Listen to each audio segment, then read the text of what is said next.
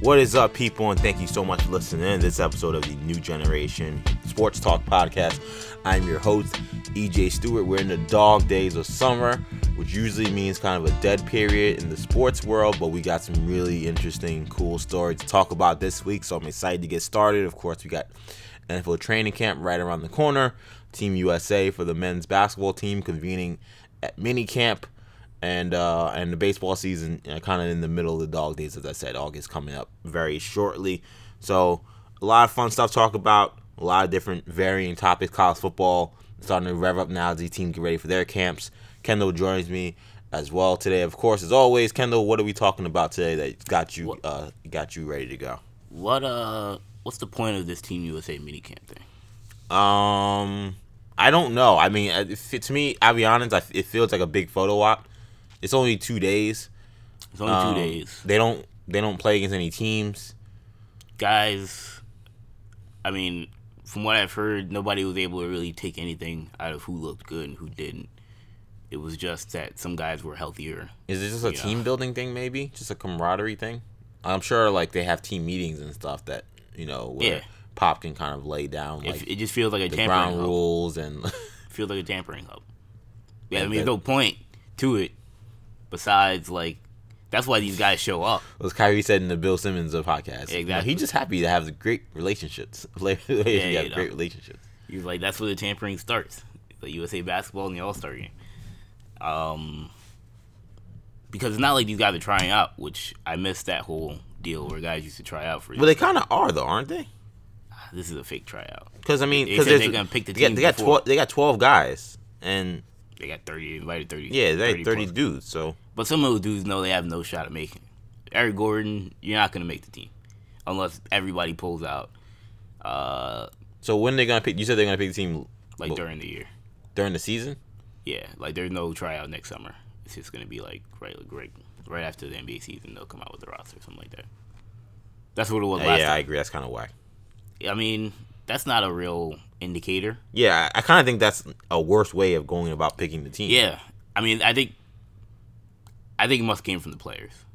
Yeah, because it was kind of embarrassing to see guys get cut. I remember Rondo pulled out of it because he realized he wasn't gonna make the team, so he left the camp like 2 days early. Didn't John Wall say some saucy stuff? Yeah, John Wall. Before when he realized Damian Lillard is talk crazy about Team USA in the past, and now all those guys are there taking the photo op. I'm like, why don't you just boycott if you think the thing's so rigged against Adidas guys or whatever you want to go at? Their agent was telling them that it's worthwhile for them to. Yeah, it's great for their brand, the especially if you're Lillard. You have your own shoe.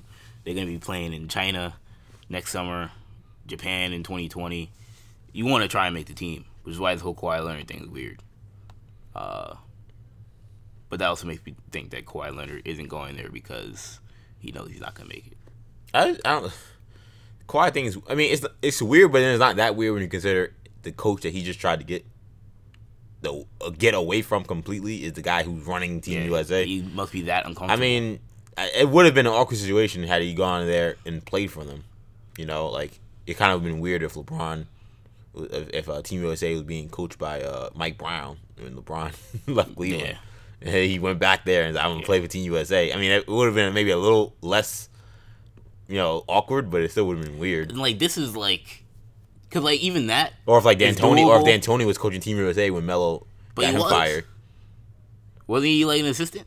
That was after. That was before. Yeah, he didn't work with them after the Knicks. Yeah, he was done. Yeah, but like even that, I look at Kyrie and Tyronn Lue. Like if Tyronn Lue's coaching Team USA, I don't think Kyrie would be opposed to showing up, even though he asked for a trade. I mean, it wasn't because of Tyronn Lue.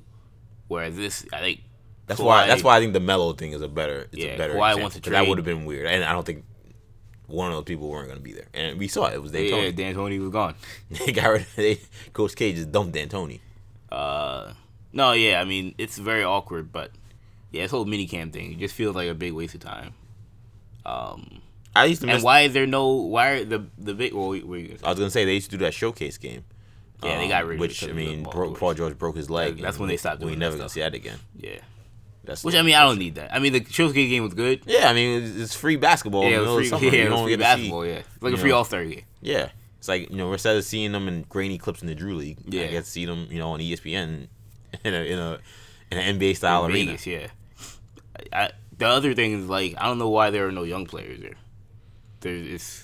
There's no select team. There's no guys that are maybe on the come up that they gave a free spot to. Like, remember when Anthony Davis was on the Olympic team? That was, without a doubt, an excellent experience for Anthony Davis. Oh, yeah. Coming into the league.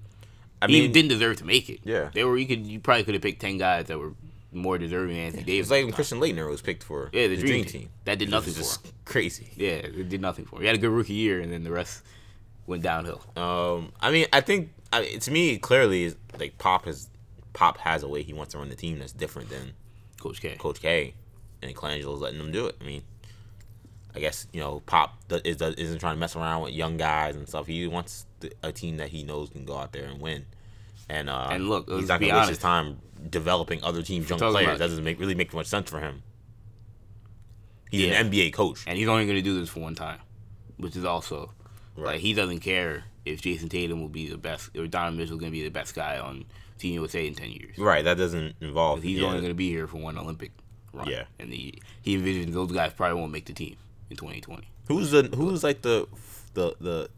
like the front runner? I mean, has anyone even talked about who the front runner is to replace Pop, even though he hasn't coached yet? Look, the one name I've heard, because this was talked about in something we're gonna get to later in around the summer league, but the one name that gets thrown around is Brad Stevens. It's still Brad. It's Brad Stevens. I mean, I thought he would have been a candidate last time. Now that I think about it, he was too young, too unproven on the NBA level to have him replace Coach K. Mm-hmm. But now he does have the cachet of like, this guy's the best coach in the league. Part of me kind of wants them to go back though to not using an NBA coach. I think that's The college thing is weird. something Obviously, weird if about you're a that. college basketball fan, it is an obvious advantage. I know, but And then who had the name in college basketball? Coach K had the name. Right. Who else in college basketball besides Coach K? Cal Parry's the only guy. But that guy can't coach. He's off. I mean, he coached the Team USA team, and they lost to R.J. Barrett. Yeah, no. You know, and went bronze. Yeah. I mean, Bill Self. Nah, you can't do Bill Self. That's what I'm saying. I mean, maybe 4 years from now, Penny Hardaway will have a national championship. Well, Roy Williams. And they'll give him the job. He's also old. How old's Roy? Is he Gotta be- 70? He's got to be in the 60s, 70s. Wow. Yeah, he ain't doing that in 45. Yeah. That's now. Yeah, 5 years from now. Yeah, I can't see him doing that. Those are That's the kind only of, Hall of is Famers. it kind of alarming that there aren't like in college basketball? Like it feels like there's kind of been like a stagnant. The guy was supposed to be Brad Stevens. Well, no, but I mean like even beyond Brad, like there's like a stagnant like that. era. The class of the next great college basketball coaches, we don't know who they are. I mean, Bill Self is getting there. Like, he's already a But Hall of I'd Famer. argue, but I argue that like he's not new. Right. Well, the era it was supposed to be. I mean, the Sean Miller thing messed his thing up. But Yeah, It's because supposed Sean to Miller be- would have been in that class. Yeah. And I don't, we'll see how his career it was goes. supposed to be him when Post he was at Xavier, and then ESPN story. early at Arizona. Brad Stevens at Butler. Shaka Smart at VCU. Shaka Smart's kind of been average at Texas so Right. far, and that's messed up his shine. And Stevens went to the NBA when he was supposed to be the next great college basketball coach. Yeah, And wow. So, You know who I think is probably the guy? coming up. It's Greg Marshall. Greg Marshall, he's had plenty of opportunities to leave Wichita State, and that's I mean, what people are he's- waiting for. If I'm looking at who's like the top And you know who else? younger, A guy who youngish is- coach right now in a guy who is America, it's involved. got to be. This guy's not young, but you'll appreciate this. Mark Few. Of course, He's going yeah. to be a Hall of Famer. Yeah, absolutely. You know, he doesn't get named in that. But he can't coach Team USA though. He's coaching him now. I mean, he He's has an a connect. assistant, but yeah. he's not. He can't be the head coach. Yeah, he of can't Team be USA. him. Yeah, he can't. I mean, if he gets a national championship, now he becomes that. I mean, as a Big name. Gonzaga fan, I would love him to coach Team USA. 'cause And the I other feel name like is Jay Wright, I think. Wright. Jay Wright is getting there. Yeah, Wright is. I think he's the guy. He might be yeah, the guy. over even Marshall. Yeah, where he's the new guy who's going to be a Hall of Household Famer, name, yeah. household name, unbelievable coach. I agree. Jay Wright is certainly that guy.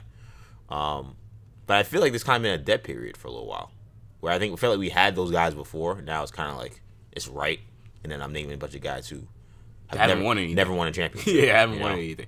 But again, a lot of Been to the Final Four, but you know, the one and done has become like the same teams are kind of winning it. that's true. You know, you're not gonna have new teams winning it. Villanova has done it. Yeah. So, but it's gonna be just the same blue blood: Duke, Kentucky, North Carolina, Kansas, and then You're throwing Izzo at Michigan State. Right. You're throwing. Izzo might be a guy you can look at for Team USA. I don't know if I'd want him. Izzo, he's too shady. The stuff. His resume got tainted with this whole Michigan State. That did scandal. not help him at all. That nasty. He's lucky if he had the job. Yeah. 4 years from now, but it's crazy. Him and D'Antonio survived that. Yeah. It's scolding hot take. Those guys only survived that because they had the perception of being nice men. If those guys were Calipari, they would not have a job. Like Rick Pitino. Or Rick Pitino. Yeah. And I'm not saying that those guys are any worse than those guys because, I mean, what we saw in those reports, I mean, did not paint them in a good light. But they obviously have done a great job of perceiving themselves to be honorable men. And they very well could be. And maybe they just didn't handle those situations well. Right. But because of that, because of their history, and to be fair, maybe they deserve that. They deserve that benefit of the doubt. Chance, better than the doubt. Yeah. Right. Whereas maybe someone like Pitino does not deserve that benefit of the doubt because it's based on the various scandals he's been involved in. But at the same time, I do think that those guys would not have a job if they were Rick Pitino. I don't think if they were even like Calipari, they wouldn't have a job. My one last take on this Team USA thing before we get to the slate is that I was telling our brother Henry that you look at the future of Team USA and the future of the NBA in general, and it goes back to what I was saying about there is no select team or anything, or there are no young players on this roster. All the best players, most of them aren't from America, which is alarming. A little alarming. You mean the best young players? The best young players in the NBA going forward. You have Greek Freak from Greece. I mean, you have Tatum, Mitchell, Brown, Ingram, Devin Booker, who is there. He's probably the best young guy right now from America. Young Kevin Knox. Knox, impossible. I'm putting Kevin Knox in there already. All right, who's throwing Knox, Wendell Carter, some of those guys. But, Greek Freak, Jokic, your guy Porzingis, Embiid, Simmons, DeAndre Ayton, Karl-Anthony Towns, Andrew Wiggins, R.J. Barrett, who'll be there next year. Yeah. Luka Doncic, DeAndre Ayton. Most of these guys aren't from America. I mean, we had our little day of reckoning when the sixth place finish in the World Championships 2003, and then the 2002 I think that was, and then the disaster that was the 2004 Olympics, the bronze finish. Yeah.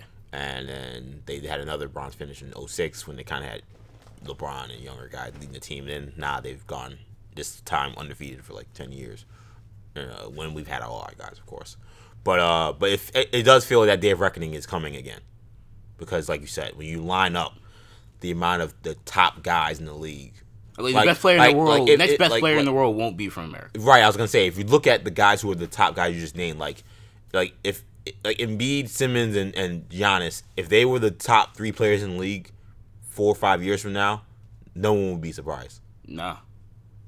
So that puts together a pretty daunting look where it's like, okay, now the good news is that, AD was where's Embiid from Cameroon? Like, they're not gonna have I mean, players. Who else isn't being playing with on Cameroon? Thon Maker, Greece, Ben Simmons. Yeah, Giannis. Who else is he playing? He's playing with Thanasis and Kostas, and who else? Like D-League brothers. Australia. I'm Andrew, 40-year-old Andrew Bogut is even playing by the time Simmons is a beast, or Delhi.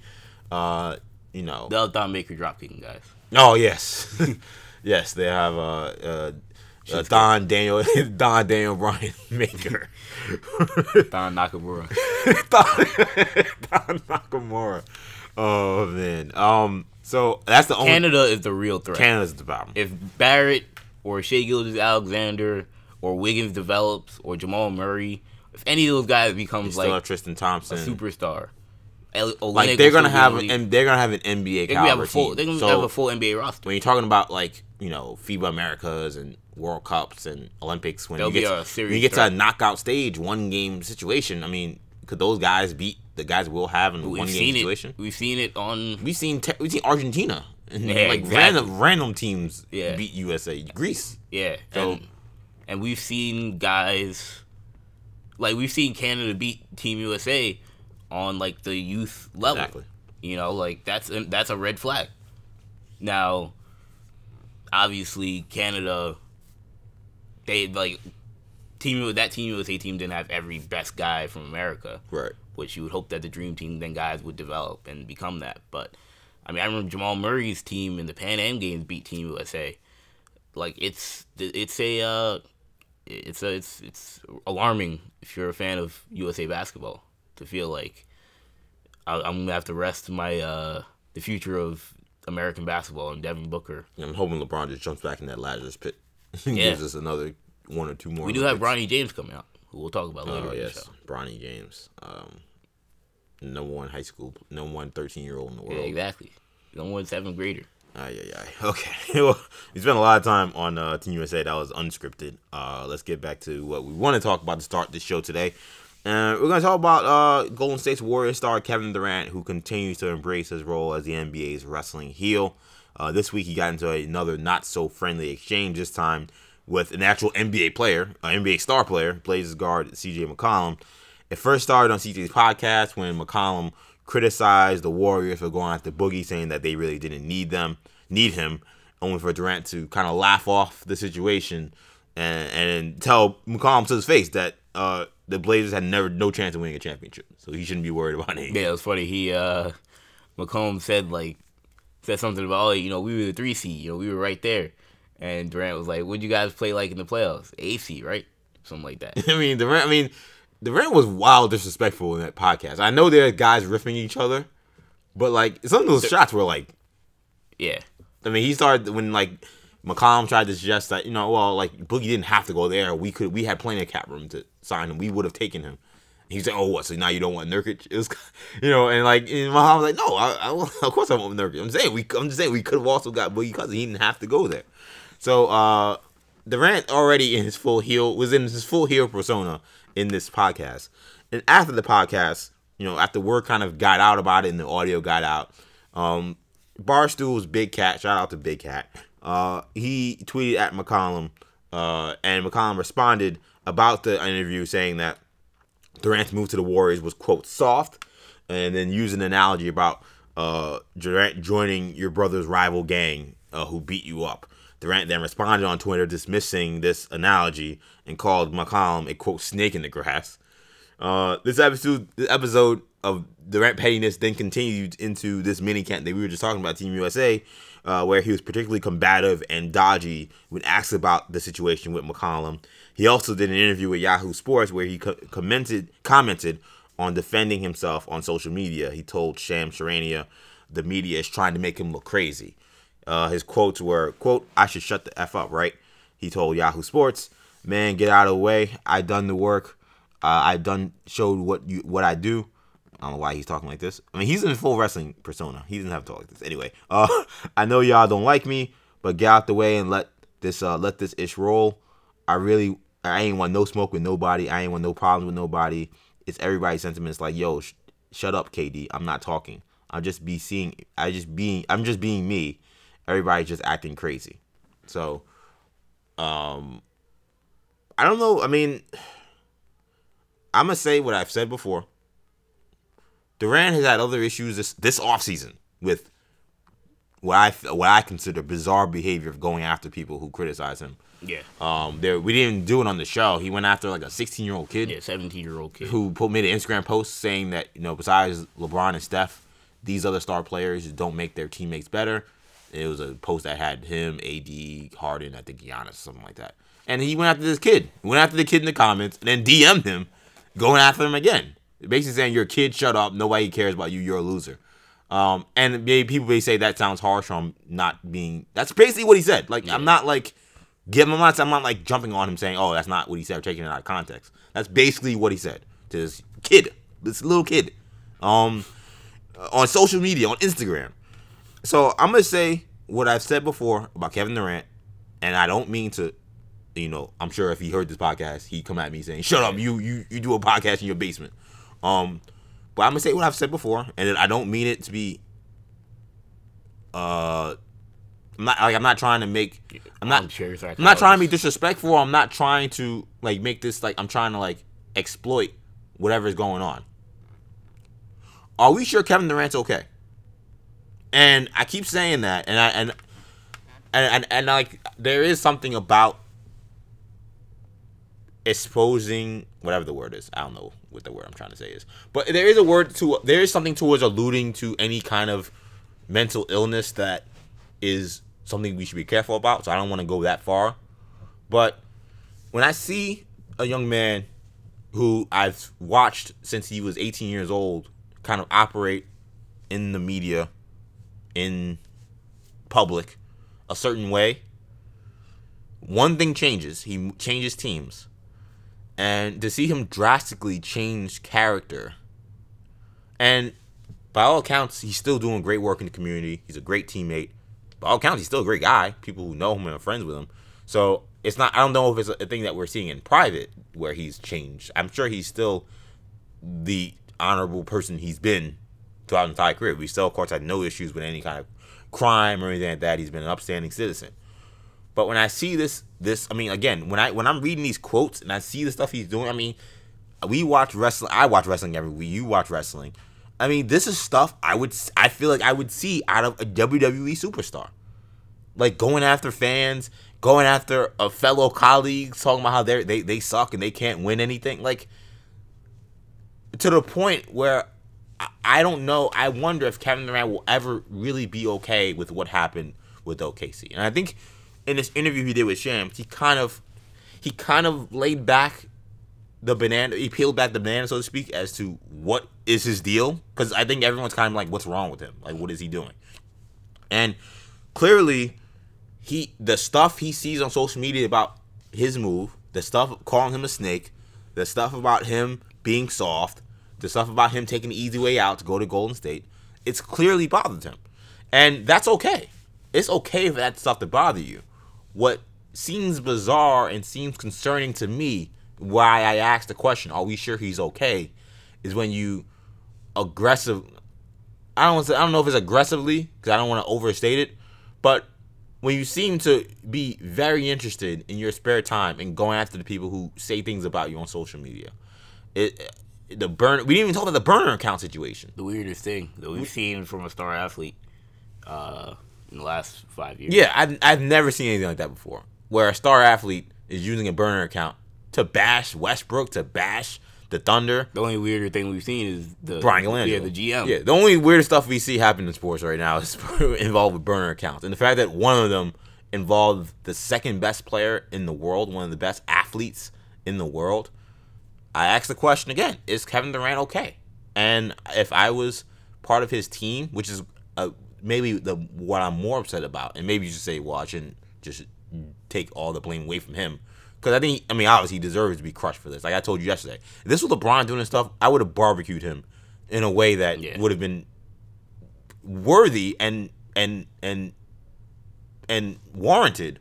But it would have been on a much bigger scale. It does show you how further advanced and how more mature LeBron James is, because he deals with 10 times more scrutiny. I mean, the most we can get on LeBron, and the only thing he did was that terrible what. I was gonna say the hand. Well, that hand thing was trash. Yeah, that was the pettiest move he's made in the last. But I mean, I'm talking about going after his critics. Was that ridiculous press conference after they lost to Dallas? And you're still gonna be poor. You're still gonna be whack, and I'm still gonna be LeBron James.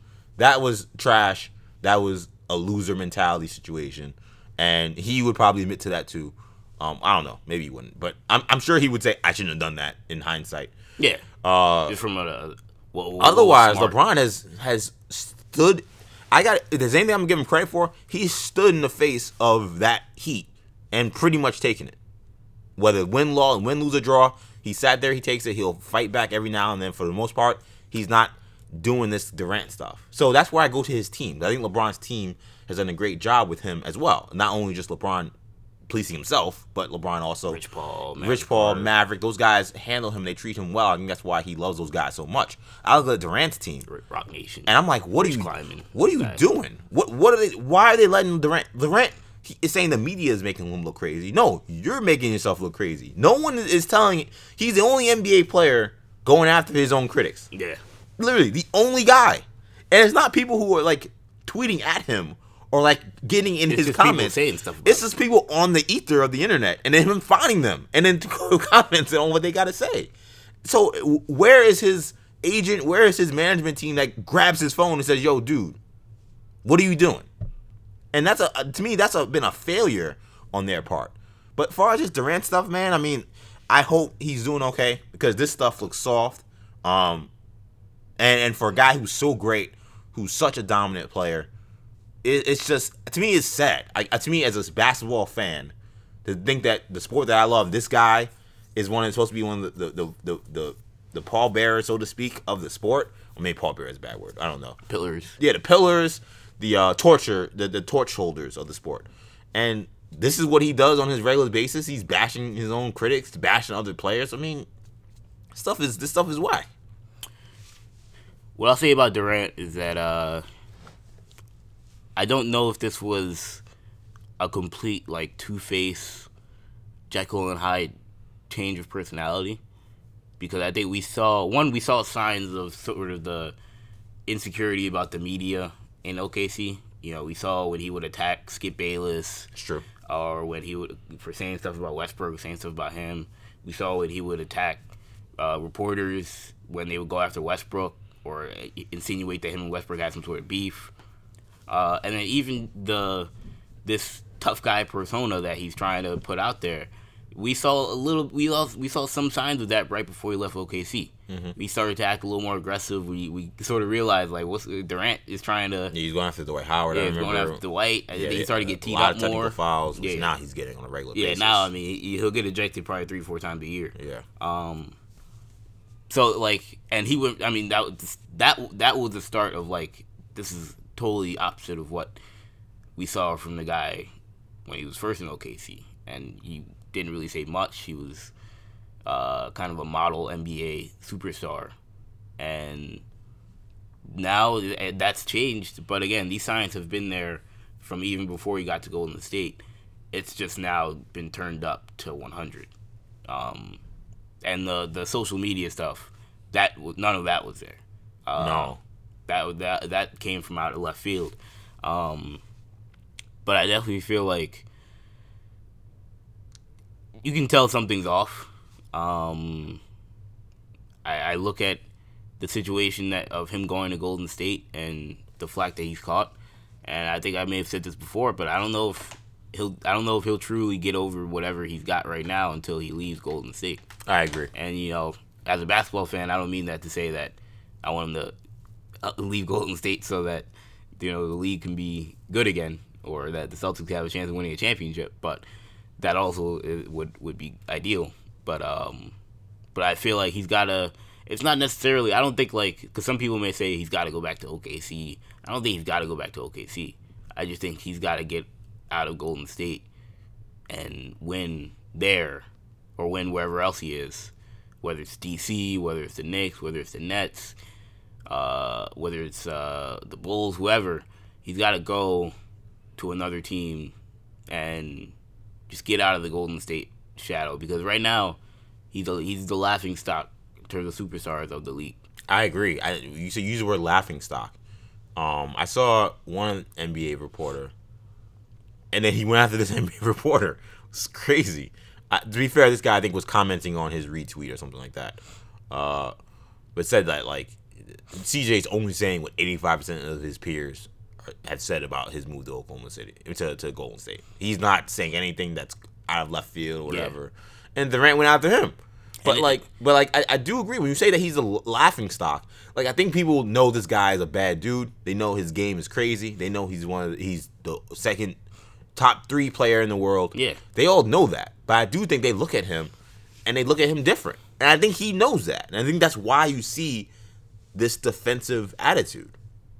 I think that he's someone who, Durant, I think, and I've always said, in his heart of hearts, this guy is a hooper. Like, he's not into Hollywood. He's not into, commercials. He's not into the other stuff. Doesn't really matter. This guy, and if you read his story, which I have from when he was a young kid, this guy's all about basketball, all about hoops, all about the respect for the game.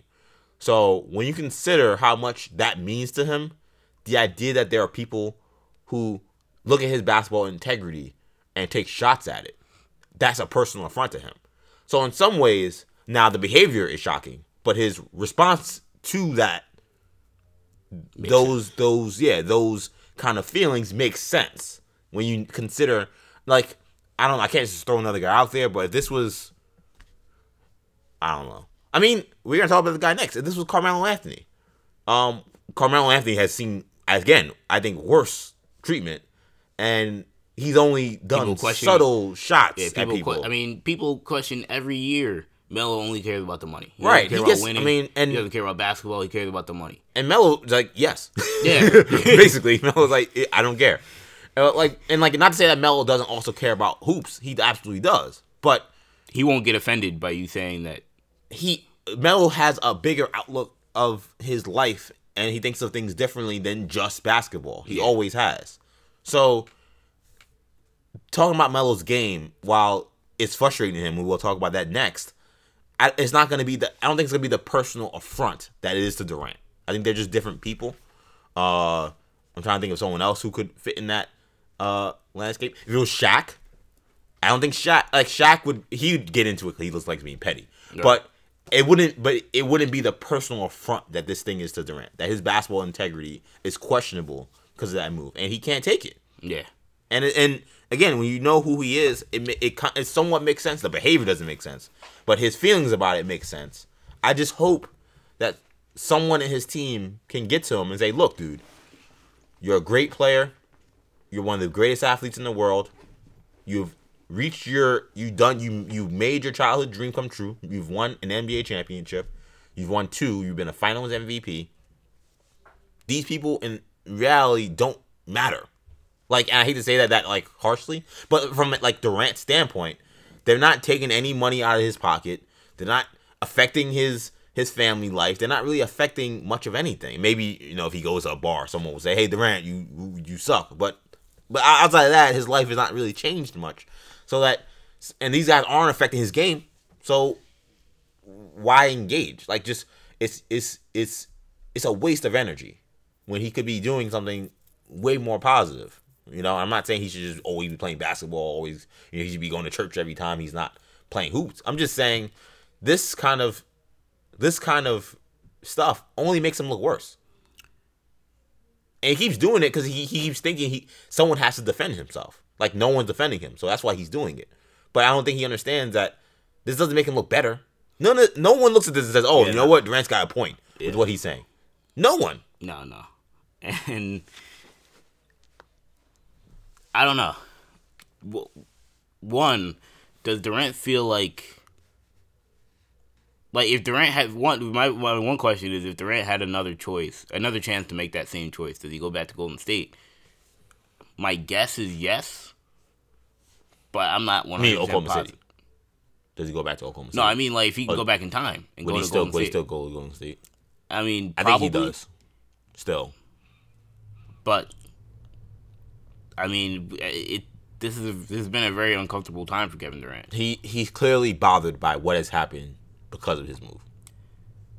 And then I also asked, maybe this was good to kind of get under the microscope, uncover and get under the microscope of Kevin Durant and kind of see behind, because we didn't. I mean, we saw signs of this. We didn't know much. We didn't know much about him. No, because again, he's not really about that. He's about basketball, right? Which I've always loved about him.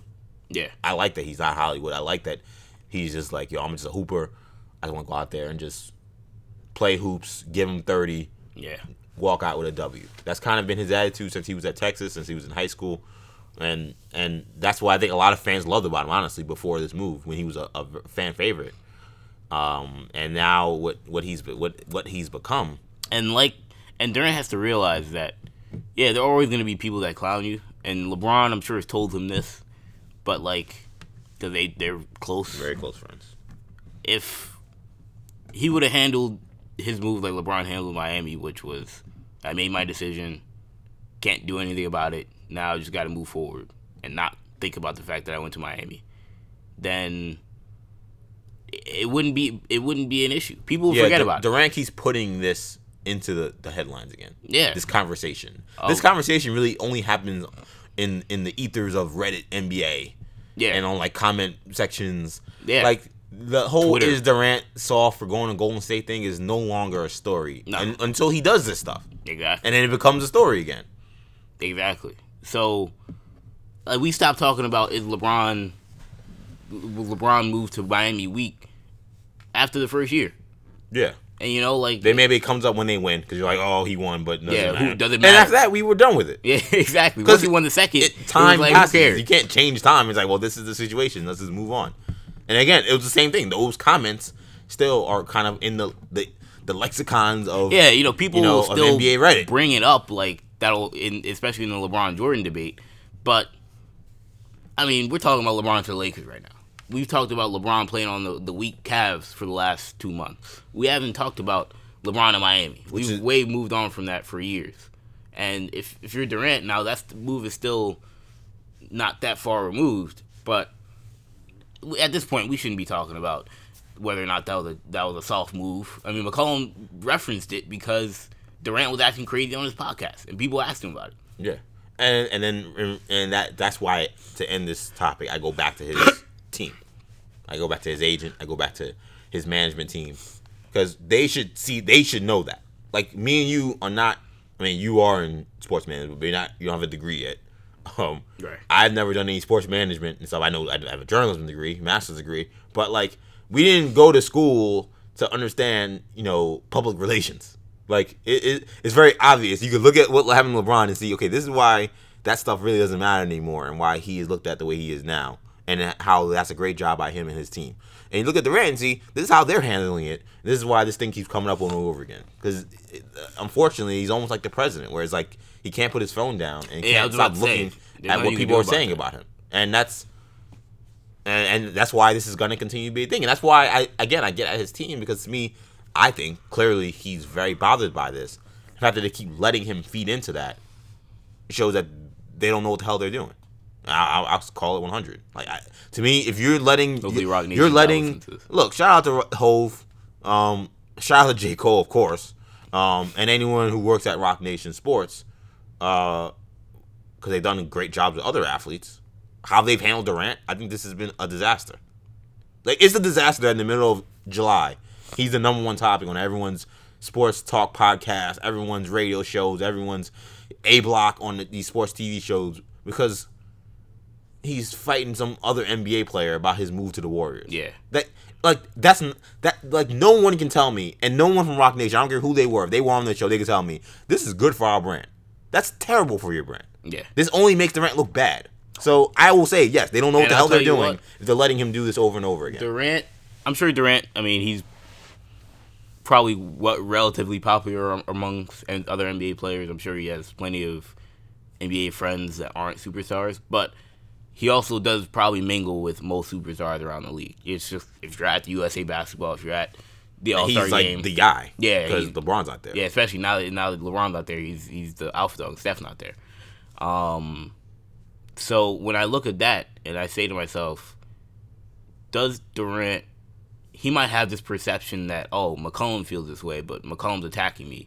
But other NBA players, because I've heard Kyrie talk about Durant, he says he loves the move that he made. He's like, that's my boy. He can do whatever he wants.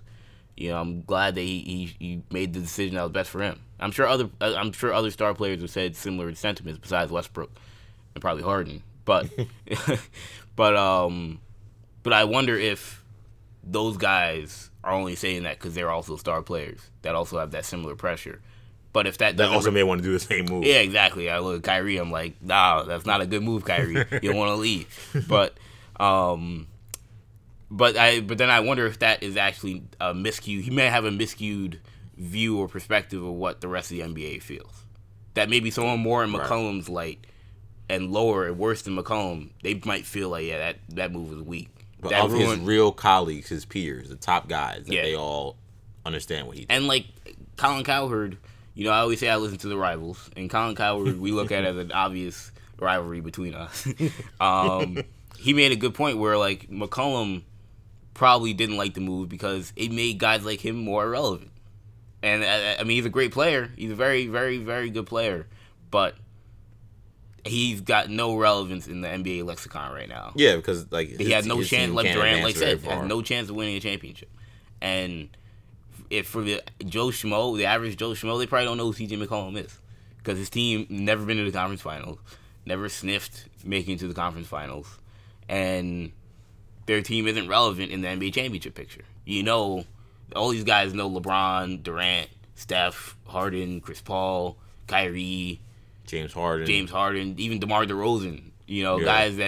guys that probably are. now Jason Tatum. Yeah, Jason Tatum, Jaylen Brown, those Yeah. guys. Terry Rozier is a bigger name than CJ McCollum, right. and that's because he competed for an NBA championship. Exactly. So those guys, McCollum probably feels like, man, I'm better than Terry Rozier, but he gets talked about on First Take every day because someone like Kevin Durant ruined my chance of ever competing for a championship. So that kind of stuff, those guys are probably the guys that resent Durant more.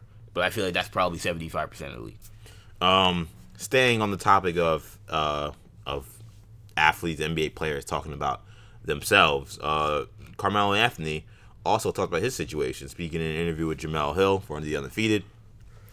He also weighed in on his future and his time with the Thunder, along with his current situation, which is right now a member of the Atlanta Hawks, because they haven't officially waived them yet, right? Or did they? I don't know.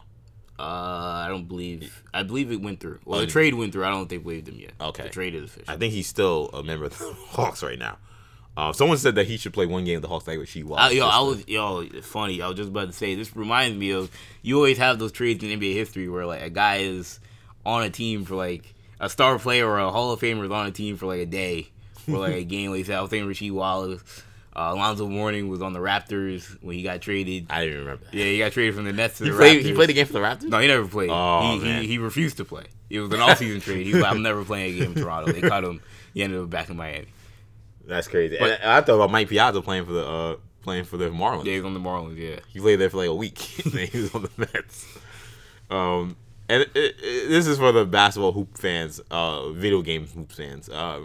NBA ballers. You ever played NBA ballers? It's the weirdest thing, man. Rasheed Wallace is on the Atlanta Hawks. I don't know how that's possible.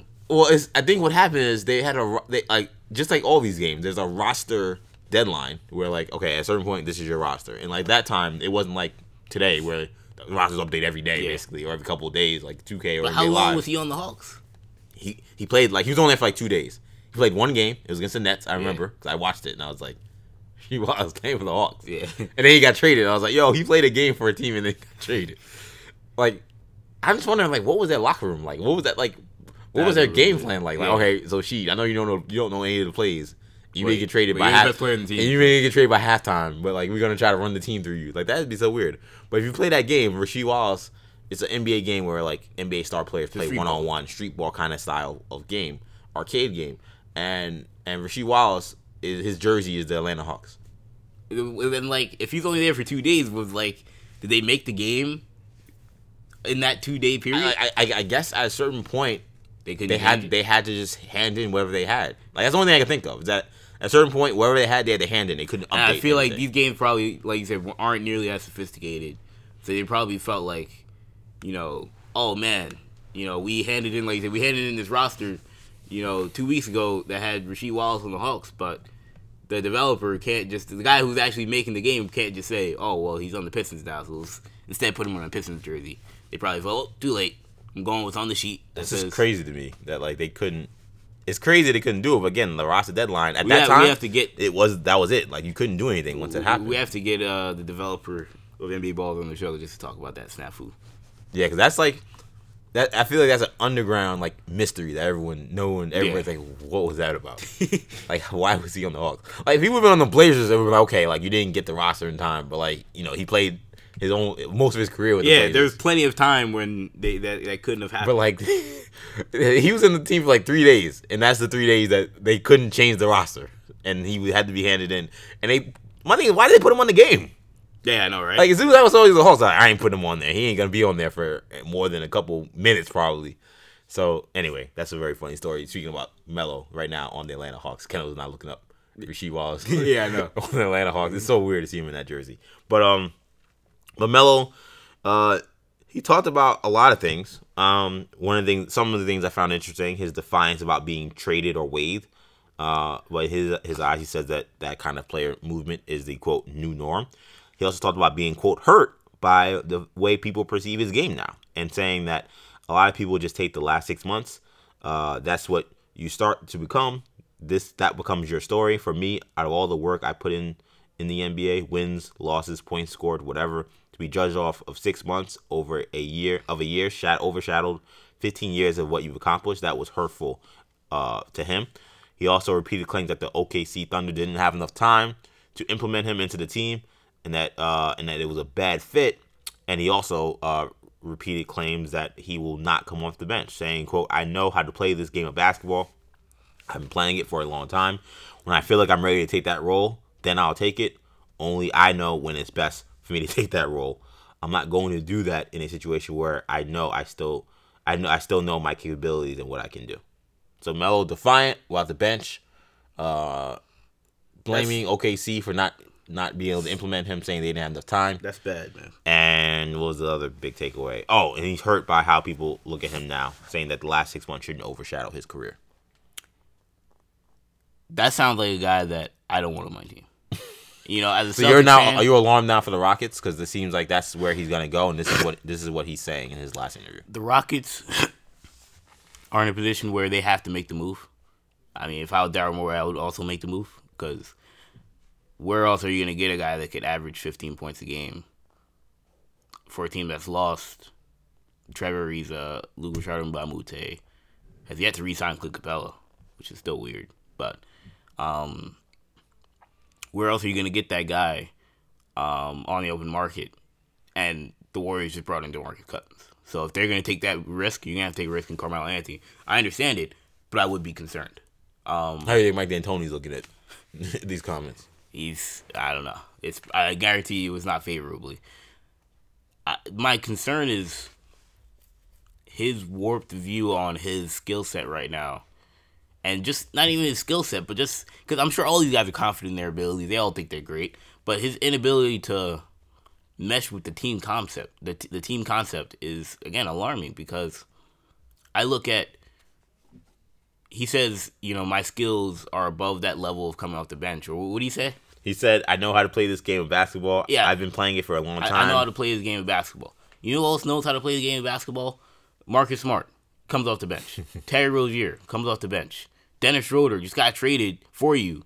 He's not gonna say, "Oh, I know how to play a game of basketball, so I better be in the starting backcourt with Westbrook." No, Paul George called him the best backup point guard in the league. Nothing to be ashamed of. You know, Manu Ginobili know how to play the game of basketball for years. He's starting to forget. No disrespect to Manu, but he was the best sixth man in the league, and Hall of Fame career. Yeah, Hall of Famer, mostly being a sixth man. Yeah, coming off the bench. So that idea of, and look, he sounds like, and if you're so like, I don't want to come off the bench. I mean, even Isaiah Thomas, who in Boston was very much, I want to start, I need to start, which is why he eventually took the starting spot from Smart, signed with Denver knowing he's going to be the backup. There was an article this week where he talked with Woj, a conversation that they had, and he talks about how that the Nuggets told him, "You're going to be the backup." You know, Mike Malone told him, "Look, Jamal Murray's the point guard of the future. He's our point guard. You have to be willing to come off the bench." He was like, "Well, what other options do I have?" Called up Danny Ainge, of all people, trying to get a spot on the Celtics roster, which would have been interesting. But Isaiah Thomas, willing to come off the bench in Denver. You know who else is aware of their abilities and their spot amongst the league? Vince Carter. Right. Vince Carter, last year, EJ signed with the Sacramento Kings. You know why? He said he felt like they gave him the best chance to play. This year, signed with the Atlanta Hawks. People were very frustrated. A lot of people were like, "I care about Vince Carter winning a championship more than Vince Carter cares about winning a championship." People would have been like, "Yo, you could have signed with Golden State, and we would have been cool with it." You would have been the one guy in the league that if he would have signed with Golden State, would have been like, good. Yeah, I would have been happy for him. Good for Vince. Good for this guy. And he was like, "No, I'm going to play for the worst team in the league, the Atlanta Hawks. They have nothing going for them besides Trae Young." Why? Because he knows I can get on the court with this team. Right. One of the few teams in the league where Vince Carter can probably be a viable player. I'm sure if he went to Golden State, probably wouldn't be more than the 11th man. And now I feel like anybody at Golden State could look good, so they could get him on the court, and he'll still be effective. But he probably feels like I'm gonna be in the playoffs and they can't play me because I can't defend or whatever. Yeah. And he doesn't want to be in that situation. Fine for Vince, but he's not saying I'm only gonna start, but I'm gonna sign with the Rockets and expect to get a starting spot. He understands. Look, I can't start on Golden State. I might not be able to play on Golden State. I can't start on the Celtics. I might not be worth a roster spot. Why does Melo feel like I've got to get and Vince signed for $2 million?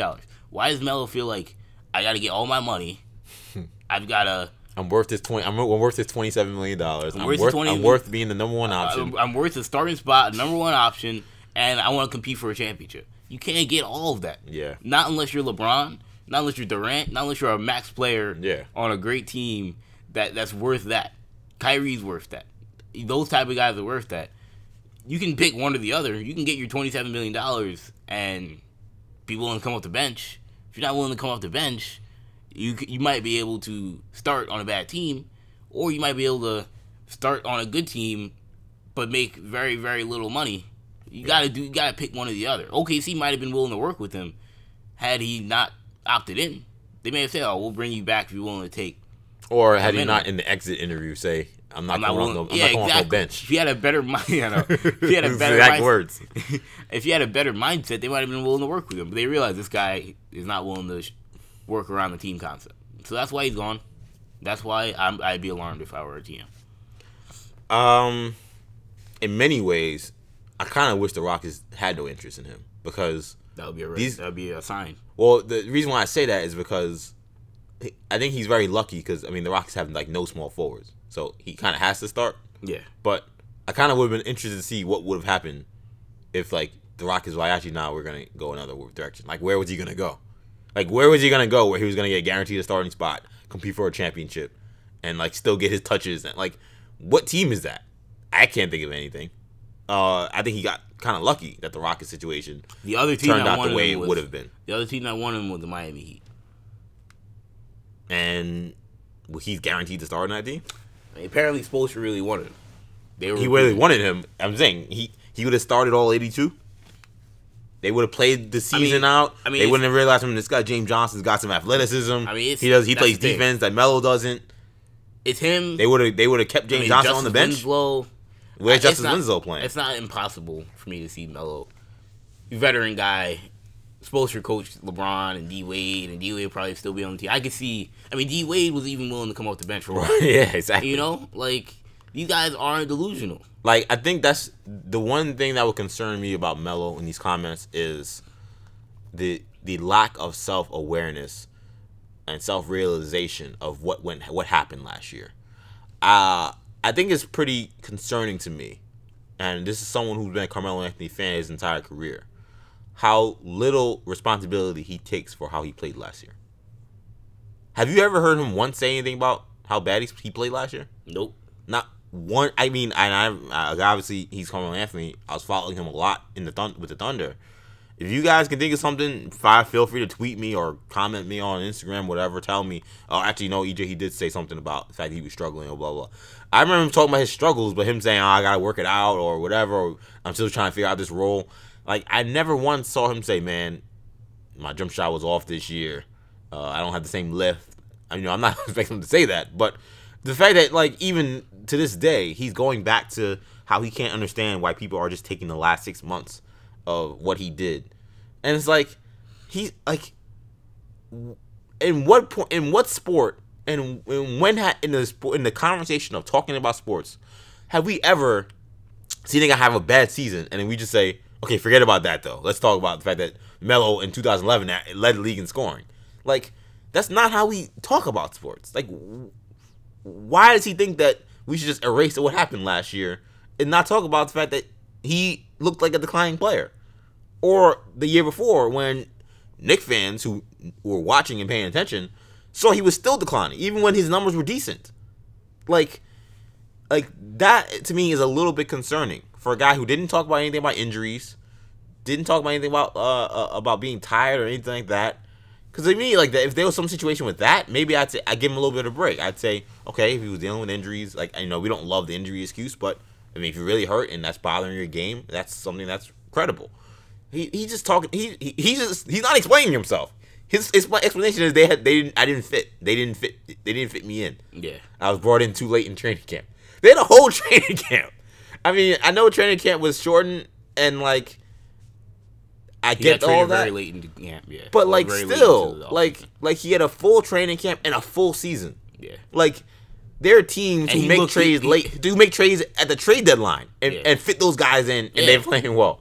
The fact that he's making an excuse that he didn't get in early enough in training camp for the whole season of why he struggled.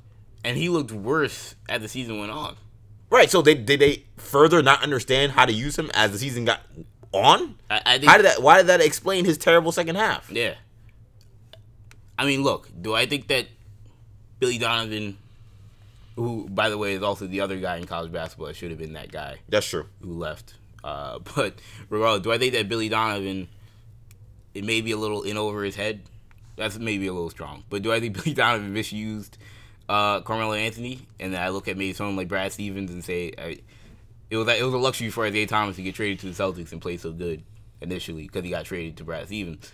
Probably. You know, I think Billy Donovan didn't do the best job using Melo. I don't know if Mike D'Antoni will do a better job, but at the same time, it's also on Melo to be able to be effective. Mm-hmm. You know, Billy Donovan isn't the one telling Melo, you know, wave off Westbrook and Paul George and take the last shot. Billy Donovan's not the one missing the wide open threes that he's getting in the playoffs. That's Melo, man. Not playing defense. You know, what does fit have to do with Melo not being able to guard anybody? Like, what does fit have to do with, again, Melo airballing three threes in a span of, like, the last 4 minutes of a game, of a close game that the Thunder needed to win? What does that have to do with fit? Like, Melo, I'm glad, in one sense, I think it's great that he like, this defiant attitude kind of reminds me of that, like, that animal who's, like, cornered and, like, is going to fight for his life to keep his footing. Right.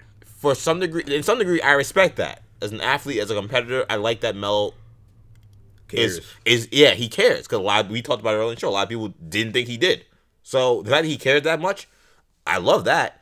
What I don't love is the lack of self-awareness for how he contributed to his own perception. The perception that people have of him, he's acting like he had nothing to do with it.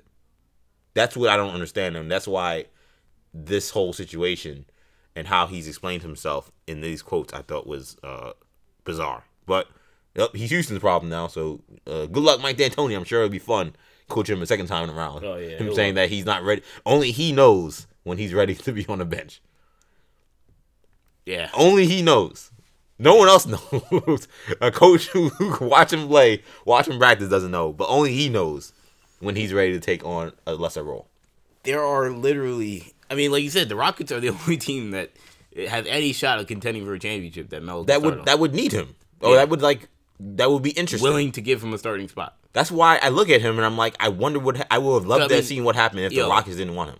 Like, if Melo were on the Celtics, he's coming off the bench. Yeah, he'd be fighting for Marcus Morris's 10th man spot. Yeah, 10th man minutes. That we might have to dump Marcus Morris because he might not have enough minutes to play. Like, Melo would barely be in the rotation. And this guy is talking about, I mean, look, like you said, he's lucky that Houston is legitimately competing for a championship and, like you said, needs him to feel like they have a shot. Kendall, you talked about Summer League just ended. There was an interesting post on RealGM.com. Shout out to them. Yeah, man. Who was the writer on this? Keith Smith. Keith Smith. He's been on the come up in terms of NBA, being an NBA insider reporter. He kind of was an underground guy, but he's starting to become more and more mainstream. And every year he compiles his summer league notes from every team. And this is just the Eastern Conference that he's come out with this week. Next week we'll probably do the Western Conference, but he goes around. He talks to scouts, guys that work for the team, executives, coaches, or whatever. At the summer league and ask them and to give their opinion on guys they've drafted, the offseason moves they've made, players on their team, young players on their team, and or things that happened last season. And there was some stuff that I thought was interesting. Obviously, I mean, I'll start with the Knicks because you're a Knicks fan, EJ, and okay. I'm sure we have some Knicks fans listening. They asked about Kevin Knox. They asked the Knicks rep, whoever this guy was. He said, "No one is booing now." Yeah, laughing. Can I say something real quick? Yeah. Why is there a section of Knicks fans or Knicks followers or whatever on Twitter, Nick whatever, on Twitter, that are trying to act like people weren't booing him? There is. there is an active campaign of people saying, "Don't take that idiot that was on ESPN. He was the only guy booing." Oh no, they was getting booed. I mean, why? I feel like this is like the Trump inauguration. Why are we now denying what obviously happened? Facts. Now, what I'll say is, I thought the Porzingis booing was more vigorous. Like this felt this felt more playful.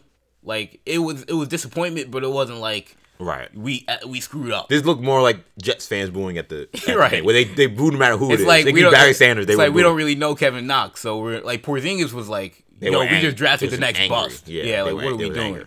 Like, cause like I mean, Celtics fans booed Jaylen Brown when we drafted him in like the Boston Garden. Like it wasn't like, but it was like whatever. Who cares? You know, you kind of realize like most guys are gonna get booed if they don't draft their guy. Yeah, which was Michael Porter. Right. So yeah, he got because he's the guy they heard of. Yeah, basically. Yeah, that's what I love about people at the draft. Like they don't know like 95% of the people, and that they happen to be one guy. That they feel the need to either cheer or boo. Like that's what I don't get. It's like. My thing is, if you like, they were like college basketball sweaties. Yeah. Shout out to R.I.P. to John Snap to use the word sweaties as his term. And they were and you know and then they wanted to boo. I'd be like, okay, I don't know why you're booing. Like Kevin Knox is pretty good, but okay, like if you look at the game and you think this is ridiculous. That's also why the Porzingis one made more sense because like they had the number 4 pick. There were some big names. They never heard of this guy. Paulie Stein, Winslow. Yeah, they never. They heard of the guy they never heard of. Yeah. Moody was the number 1 player coming out of high school. It like made sense that like. This would be the guy they'd be upset about. But yeah, anyway, sorry to cut you off. But yeah, that's the thing like, on Twitter. People don't think that anyone booed Kevin Knox. So I'm like, okay. You know, the guy who talked about Knox, he's like, the league is in a spot where if you don't have a bunch of guys who can create their own shot and switch on anyone, you won't win. He said Knox is huge. He's 6'9", has great strength, but he's also very quick, and he's ideal for what they're building. So, I agree with that Knicks rep. Maybe are you sure they didn't talk to me? They didn't want to ask my opinion about what Knox is doing. I mean, yeah, Knox is he looks like a perfect player for this day's NBA. Talked about Mario Hezonja thinks he has a ton of ability. He's only really showed it in short bursts, but he thinks that the guy needs a fresh start and that he feels he has the attitude to fit in New York because he wants to be great. I have. If there's anything I've seen from Hezonja, I've liked him. Just him. I don't know about his game, but. Like, what I've seen from him, how he's talked about the city, how he's talked about Fizz, how he's talked about his own game, the playful thing he's had with Frank, with the Croatia French. Yeah. I think he has to come training camp with a full French uniform now. I think that's the it looked like Antoine Griezmann even more. Yeah, Griezmann. Yeah, he already looks like him. I was thinking about Pavard, but yeah, Griezmann is even better. So I do think that makeup wise, I think he's good for New York City. I agree. And there was other thing they talked about Porzingis, how, his recovery is going great, and that they may try and sign him to the deal Embiid did, which was very that would be incentive based. In terms, I don't know if he'll sign it. Yeah, that's what we don't know if he'll be able to get him on that. The way his brother be talking, I don't think his brother's going to be going for that. But I would love if he did that. But I don't know. Were there any other teams that you were interested in hearing about in the East? In the Eastern Conference, I thought one thing that was interesting was the Pacers. They were talking about Oladipo, and the guy asked him to go on Oladipo becoming a star. He was like, "Wish we could say all we knew all along, but we had an idea." He said he was showing signs of it in Orlando. Then in OKC, he did a lot of growing up, but he just didn't have the ball as much. We wouldn't have even considered the trade without getting him because we saw him as the next great Pacer. Wow, which I thought. Interesting. I mean, you never know if they're just blowing smoke. Yeah, if they're just because Dennis Lindsey, for example, in Utah, I mean, he always says I cannot say we thought Mitchell was going to be this good. Like that would be unfair.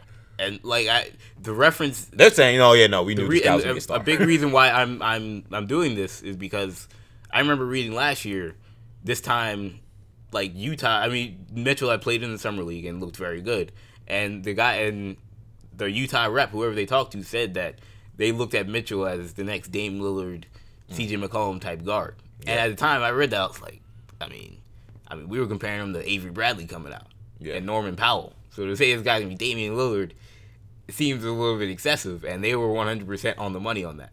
So that makes me feel like these teams sometimes see stuff that other scouts don't see, but they're obviously were extremely high. What does Atlanta have to say about what they saw from Trey Burke?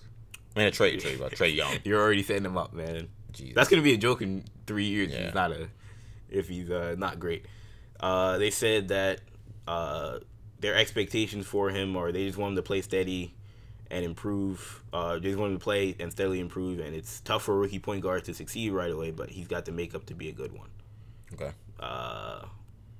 The Bulls were obviously very high on Wendell Carter. That's what I wanted to say. Ask you about them. Yeah, the guy asked him about Wendell Carter. He was like, "You mean the steal of the draft?" Either like the Al Horford comps were there for a reason. He's got it all. He and Lowry are gonna make a nice tandem front court. Anything else on my man Lowry Markkinen besides that little comment there? Didn't say much on Lowry Markkinen. They still sleep in Chicago. They got the future. Yeah, I know.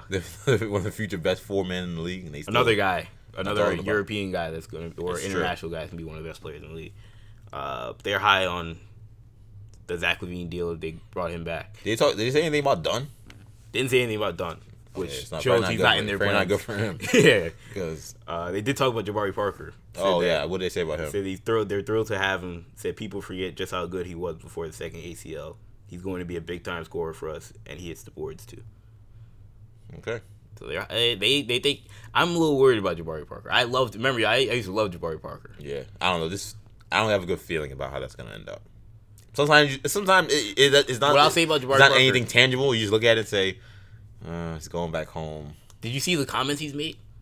I mean, I saw him defending Derrick Rose. I like the. I mean, as a Memphis guy, I love the Derrick Rose comment. I liked it too. As a city person, Chicago, rep your guy. If someone was talking crap about Stephon Marbury, even though he's my guy, I talk bad about. I'm still gonna defend him. Exactly. He's from my city. I'm still gonna say Stephon Marbury is one of the best New York point guards that's ever played. Yeah. Put respect on his name. So the fact that he told him, but did you see and Derrick Rose is 10 times better than Marbury. So the fact that he did that, I did like that. Did you see the defense comment though? No, what did you say about someone asked him about something about whether or not he's gonna play defense or whether or not he's worth the contract. Given he's not the best defender, he was like, they don't play people to play defense. They don't pay people to play defense. He's like, they pay people. DeMar Carroll would highly disagree. Yeah, I with know. that. Marcus Smart would got more money than him. Has no offensive ability, but Joakim Noah would highly disagree. Yeah, exactly. Oh dang, a bunch of bull. Would highly disagree with that comment. Guys that his predecessors who played guys for that he's team. Watched growing up. So that's a rough start. I'm not crazy about that comment. It's a rough start. They also the Cleveland Cavaliers talked about the Colin Sexton pick. I did want to talk about Sexton, and they said we needed someone who wants to be the guy. Say he wants it. You can see it. He's a bulldog and takes on all comers. We're very happy to have him. So I agree. They needed an alpha. They also feel like Kevin Love can go back to be Minnesota Kevin Love. That ain't happening. Yeah, he could be good. If he was an all-star next year, that wouldn't surprise me. But I mean, Minnesota Kevin Love is just dead. Yeah. I watch him now. I don't know how he was doing what he was doing. It's crazy how good he was. Oh yeah. I mean, he was just a terror. 30 rebounds, 30. I mean, stuff he was doing was ridiculous. Yeah. And I watch him now. I mean, I don't know if his role was so changed so much. And he lost a lot of weight. People forget that. Right. He used to be just a grizzly bear. Yeah, in the paint. He's not gonna rebound the same way. Right. He's not as strong. So that's a little weird how his whole career has turned out. And give me one more. Let's go. I'll give you any team you want. I don't know. It's close. You can go with the Magic or the Sixers. They both had interesting stuff to say. Oh man, those are two good teams. Let's do the Magic. We talk about Sixers a lot. Okay. Yeah. So the Magic, they talked about Mo Bamba and they said we couldn't pass him up. He's ideal for where the league is going, but more importantly, he's a great person. We want a team full of great people, and Mo is a part of that. He blew us away in his interviews and workouts. We're thrilled to have him in Orlando. And on Jonathan Isaac, they said his improvement. Said his body is night and day. You can call him Muscle Watch. Well, he's got some muscles now.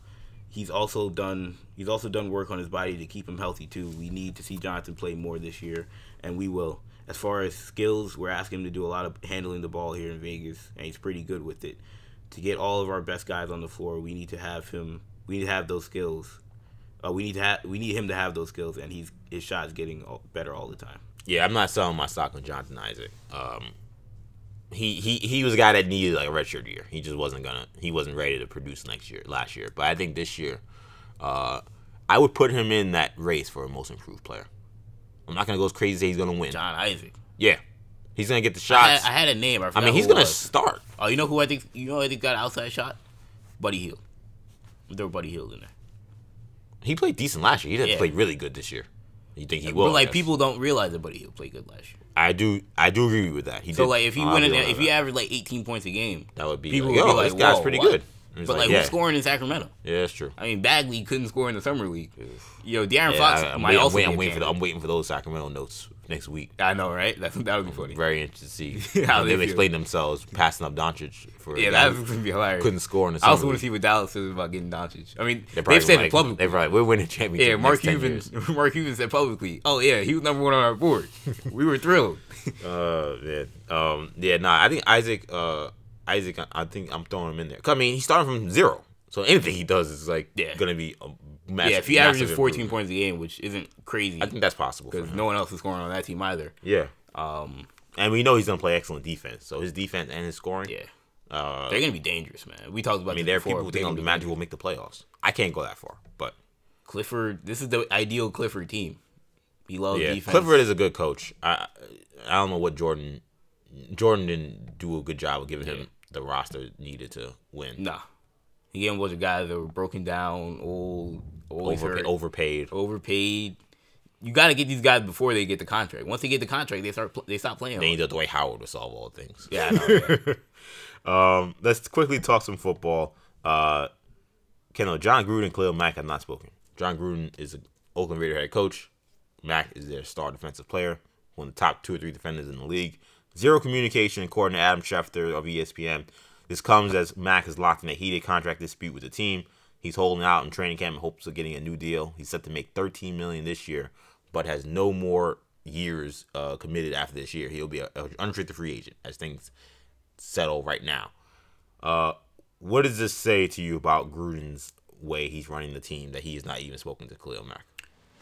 I'm not gonna. I don't know if this is a red flag just yet. I'm not 100% sure if this is. I don't think this is common for a guy that's new.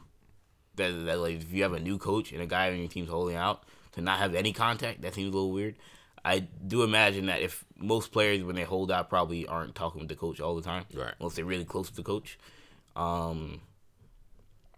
So like I mean, Marcus Smart wasn't talking to Brad Stevens when he didn't have a contract. I'm sure Clint Capella is not chatting it up with Mike D'Antoni right now every week talking about next season. He's like, give me my money and then I'll talk. Right. Yeah. So that's what I'm wondering is this coming from Khalil Mack's camp or is this coming from the Raider organization?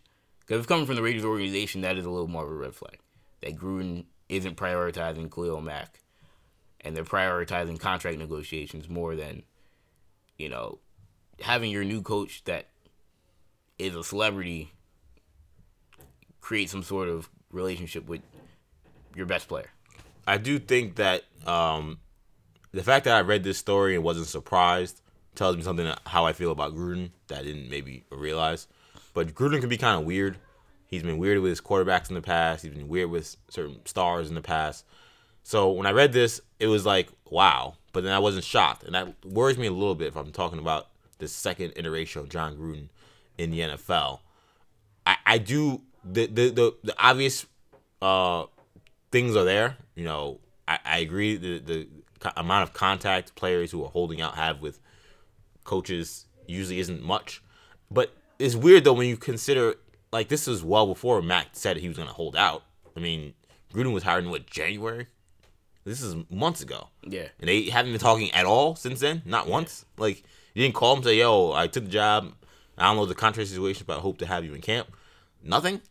Yeah. That seems weird. I don't know. But Joe Gruden can be weird with these guys sometimes. And sometimes he I don't say he plays mind games, but I just think that he kind of is just in his own head. I think he kind of is in. I think he's one of those guys where he goes by the beat of his own drum. I don't think there's any long game around it. I think he's just like, he ain't on the team, so I ain't talking to him. Whatever. I don't got to prove anything to him.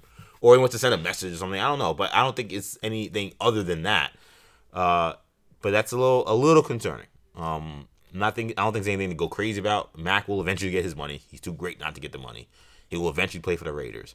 But it does seem like for a guy who signed for, maybe Gruden feels like, I'm signed for 10 years. I don't got to worry about you. All right. I'm made. Yeah. I'll outlast you, probably. Yeah, but maybe he's foolish to feel that way, even though that money is guaranteed. You won't be there all 10 NFL years. coaches, I don't care how much money you got in your deal, they will get rid of you. So maybe he's in his contract a little bit, but I didn't love when I heard this. I'm not gonna go. I don't think it's a disaster, And I do worry that this could lead to problems 2-3 years from now, where maybe there's another contract situation with Mac, or Mac doesn't play well, and Gruden said something in the media, and then Mac remembers this. Mac's a free agent. Or Mac's a free agent, and then he's gonna resign, and then he leaves because he's like, well, they didn't treat me well when I was holding out. Yeah. So it just seems unnecessary. It seems like he's creating an unnecessary. At the same time, problem. Gruden's. He's a offensive guy, so he's gonna talk to Carr. Probably he's talked to Amari Cooper, or he probably. I'm sure he has, but he also probably talked to Amari Cooper right after he got the job. It's not shocking he probably didn't prioritize Khalil Mack. Real quickly, one other NFL note similar in that holdout thing is I don't like how these teams have, because I look at, you talked about Sam Darnold, EJ. You talked about it early before the show. Yeah. How the Jets haven't signed him. I don't understand what that's about. Yeah, Roquan Smith also hasn't signed in Chicago. And Saquon Barkley, he signed his deal quick. Right when he got to camp, signed the contract. Baker Mayfield signed. Those teams drafted 1 and 2. They were like, those are our guys. We're going to take care of them. Gave Saquon Barkley, I think, the biggest deal for a running back ever, or something along those lines. Oh, not ever, but in this wage scale period. And Dave Wannstedt, Dave Wannstedt, former coach of the Dolphins? Dolphins, yeah. Yeah. And obviously Pitt coach, so I have some real connection to Dave Wannstedt, my guy.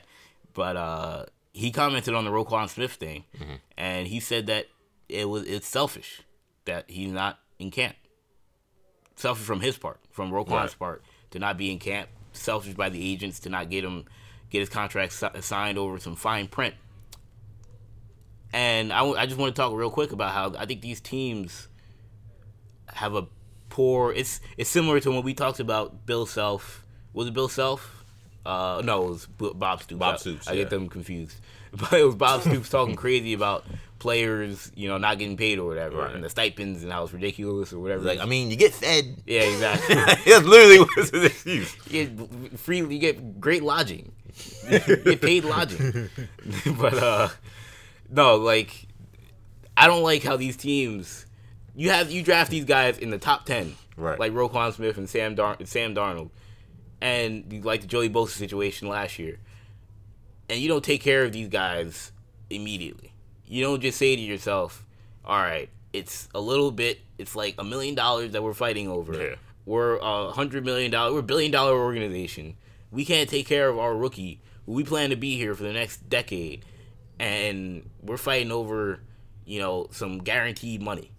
It's just, and then we're blaming the guy, saying he's selfish, saying you shouldn't be holding out for this little money. When you see the stuff that these guys go through, the pain that these guys are in, the stuff they're doing to their bodies playing this sport, or the ruthlessness of where teams were ready to get rid of you as soon as you can't exactly. play. And I don't blame these guys for saying I want every penny I can get. No, you're right. I'm not going to play. It's selfish on the team's part. Yeah. It's ruining the team. If I were a coach, I'd look at my GM, my owner, and be like, sign my rookie. Yeah. I need this guy in camp so he can perform, or I can't do my job. Yeah, or I'm going to get fired. Yeah. Yeah. To me, that's why Wannstedt, maybe that's what he's looking at it. Why? But I think he's looking at it backwards. I agree. Yeah. He should be looking at the team and be like, well, because I don't got this top-notch rookie who is, because we had a terrible year last year is why we drafted this guy. Yeah. Like, if you don't show up ready to play, I'm not going to be in a job next year. We'll be drafting high again. Yeah.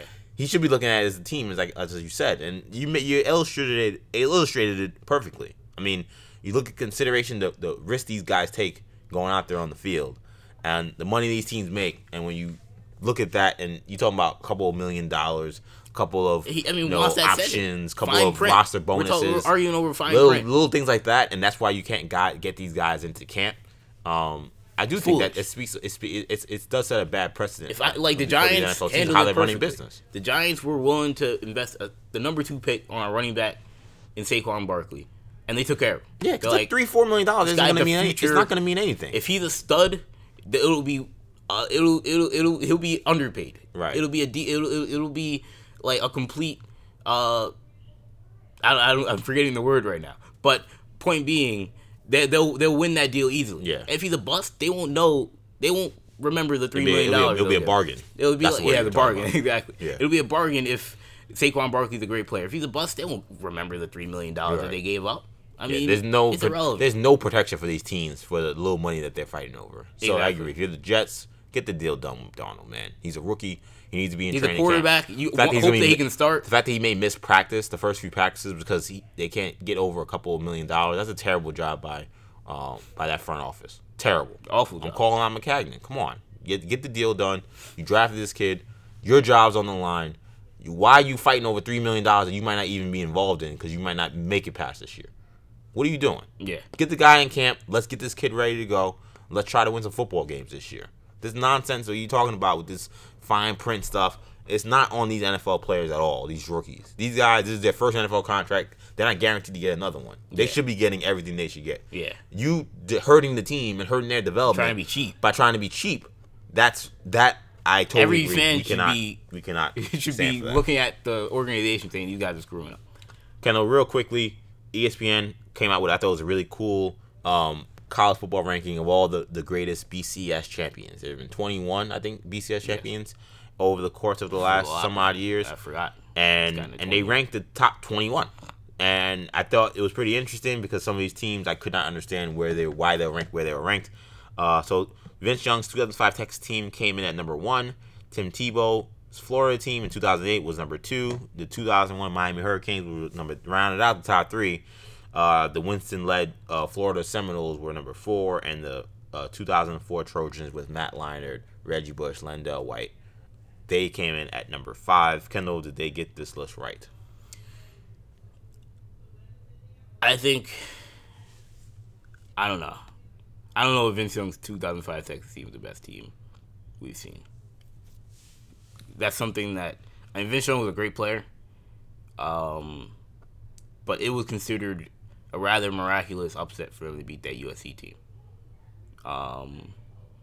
And the 2004 USC team was, I mean, that was number 5. And I understand that. I think the 2005 team was probably a little bit better. Yeah. And they lost. But I don't know if I could have them over Florida, Miami, and Florida State. I mean, you can make the case. Because Vince Young, I think, is probably the best player out of all those guys. That's probably the case. They've they're got the making. best player that's probably won a BCS national championship. Right. So if that's the case you're making, then all right. In a game setting, I could see this team beating any of those teams because of how great Vince Young was. But just like he was great enough to beat that USC team. But the rest of the teams in that top 5 were so deep in NFL talent that I don't know. It's tough. And who was Vince Young's receivers? Did he have anyone good? I don't even remember anyone. Yeah, I don't know. Let me pull it up. Because I mean, they did it now. Their running game was great. Yeah, running game. Yeah. Foley Whitaker, a couple other guys that could really play. But I mean, their receivers weren't that great. They did have an awesome offensive line. I mean, they They had were. some corner. Their defense was Michael Huff had an incredible Yeah, season. Michael Griffin. He became a top pick because of it. They had Michael Griffin, Michael Huff, Aaron Terrell Harris. Won a Super Bowl. Cedric Griffin was on the team. You talk about Terrell Brown. I mean, this was Aaron Ross. I'm sorry, that's what I meant, not Aaron Harris. Aaron Ross became an NFL Super Bowl winner. Brian Arakpo, of course, was the sack master. He didn't play much on this team, but he was on the team. They were a good team. I mean, they were a very good team. In terms of their receivers, though, I mean, they didn't leave that much to be desired. Most Taylor, man. I remember this Billy team. Pittman was their biggest receiver, then David Thomas, then Lyman Swede, who I think had some better years after this year. They were a nice team. I can't say this team should definitely be Jamal Charles, the greatest also. team. They said they had Jamal Charles as their starting running back, so they were nice. Yeah. I thought that they were a little high. Vince Young was so great that I kind of get why if you wanted to put them. But they had number the one. Cam Newton Auburn team very low. And was Vince Young but that much better than Cam Newton? I think no, but the Auburn team, the Texas Wasn't team was nearly way as better than talented. Auburn. Yeah, wasn't nearly as talented. I mean, besides the what's the name on defense? I can't Fairley. remember. Yeah, Nick Fairley was great, but everyone else, I can't say they were that great. To me, Miami being not even number 1 is crazy. EJ, you sound like a Miami fan. Kendall, have you seen the 2001 roster? Have you seen the guys we put out there in 2001? Yeah, a couple NFL guys. We got Hall of Famers that were on that team.